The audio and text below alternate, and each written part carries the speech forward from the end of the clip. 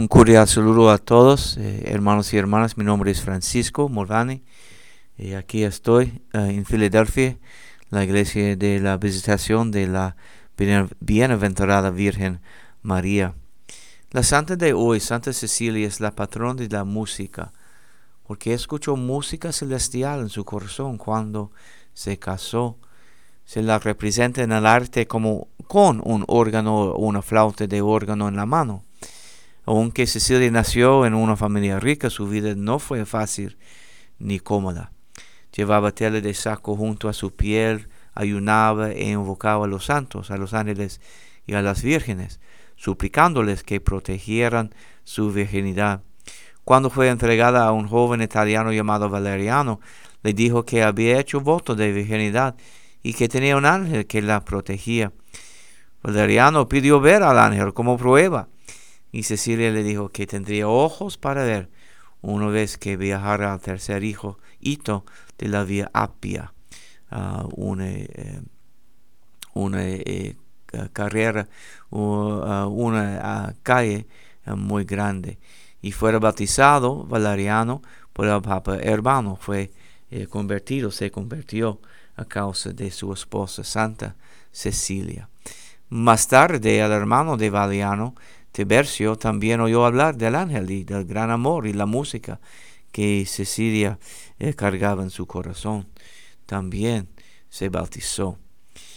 Ambos hermanos dedicaron su vida a convertir a los romanos paganos a Cristo y se demostraron en ser ejecutados. La propia Santa Cecilia fue martirizada de una forma cruel.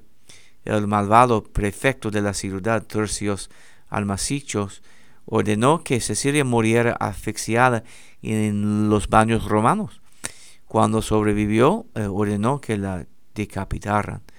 Pero tras 3 intentos de matarla con una espada, sobrevivió. Y cuando finalmente murió, muchos de los más de 400 convertidos que había hecho trataron de recoger parte de su sangre y rezaron por la interveniera de Santa Cecilia, que ella interveniera. ¿Qué hizo que Cecilia tuviera un canto de amor en su corazón? Una fe que no solo la llevó a la alegría eterna en el cielo, sino que una canción, un amor, una fe que convirtió a cientos de personas en el proceso. El testimonio de su muerte proclama que la fe en un solo Dios, el Dios verdadero, que es Dios de vida y fiel, un Dios fiel a sus promesas, le permitió ver que hay mucho, mucho más que este mundo. Hay un lugar mucho, mucho mejor que aquí, que en el que actualmente viviremos para siempre. Hermanos y hermanas, estamos en la última semana del año, según la medida de la iglesia, y estos últimos días, tal y como los describe en el libro de Apocalipsis, suelen estar llenos de violencia, derramamiento, batallas, derramamiento de sangre y batallas decisivas. Sin embargo, para los creyentes como Santa Cecilia, es un tiempo del triunfo de la vida sobre la muerte, del gozo sobre el sufrimiento, un triunfo que ya se ha realizado en Cristo y que debe renovarse en los miembros de su cuerpo. Santa Cecilia tenía una canción en su corazón.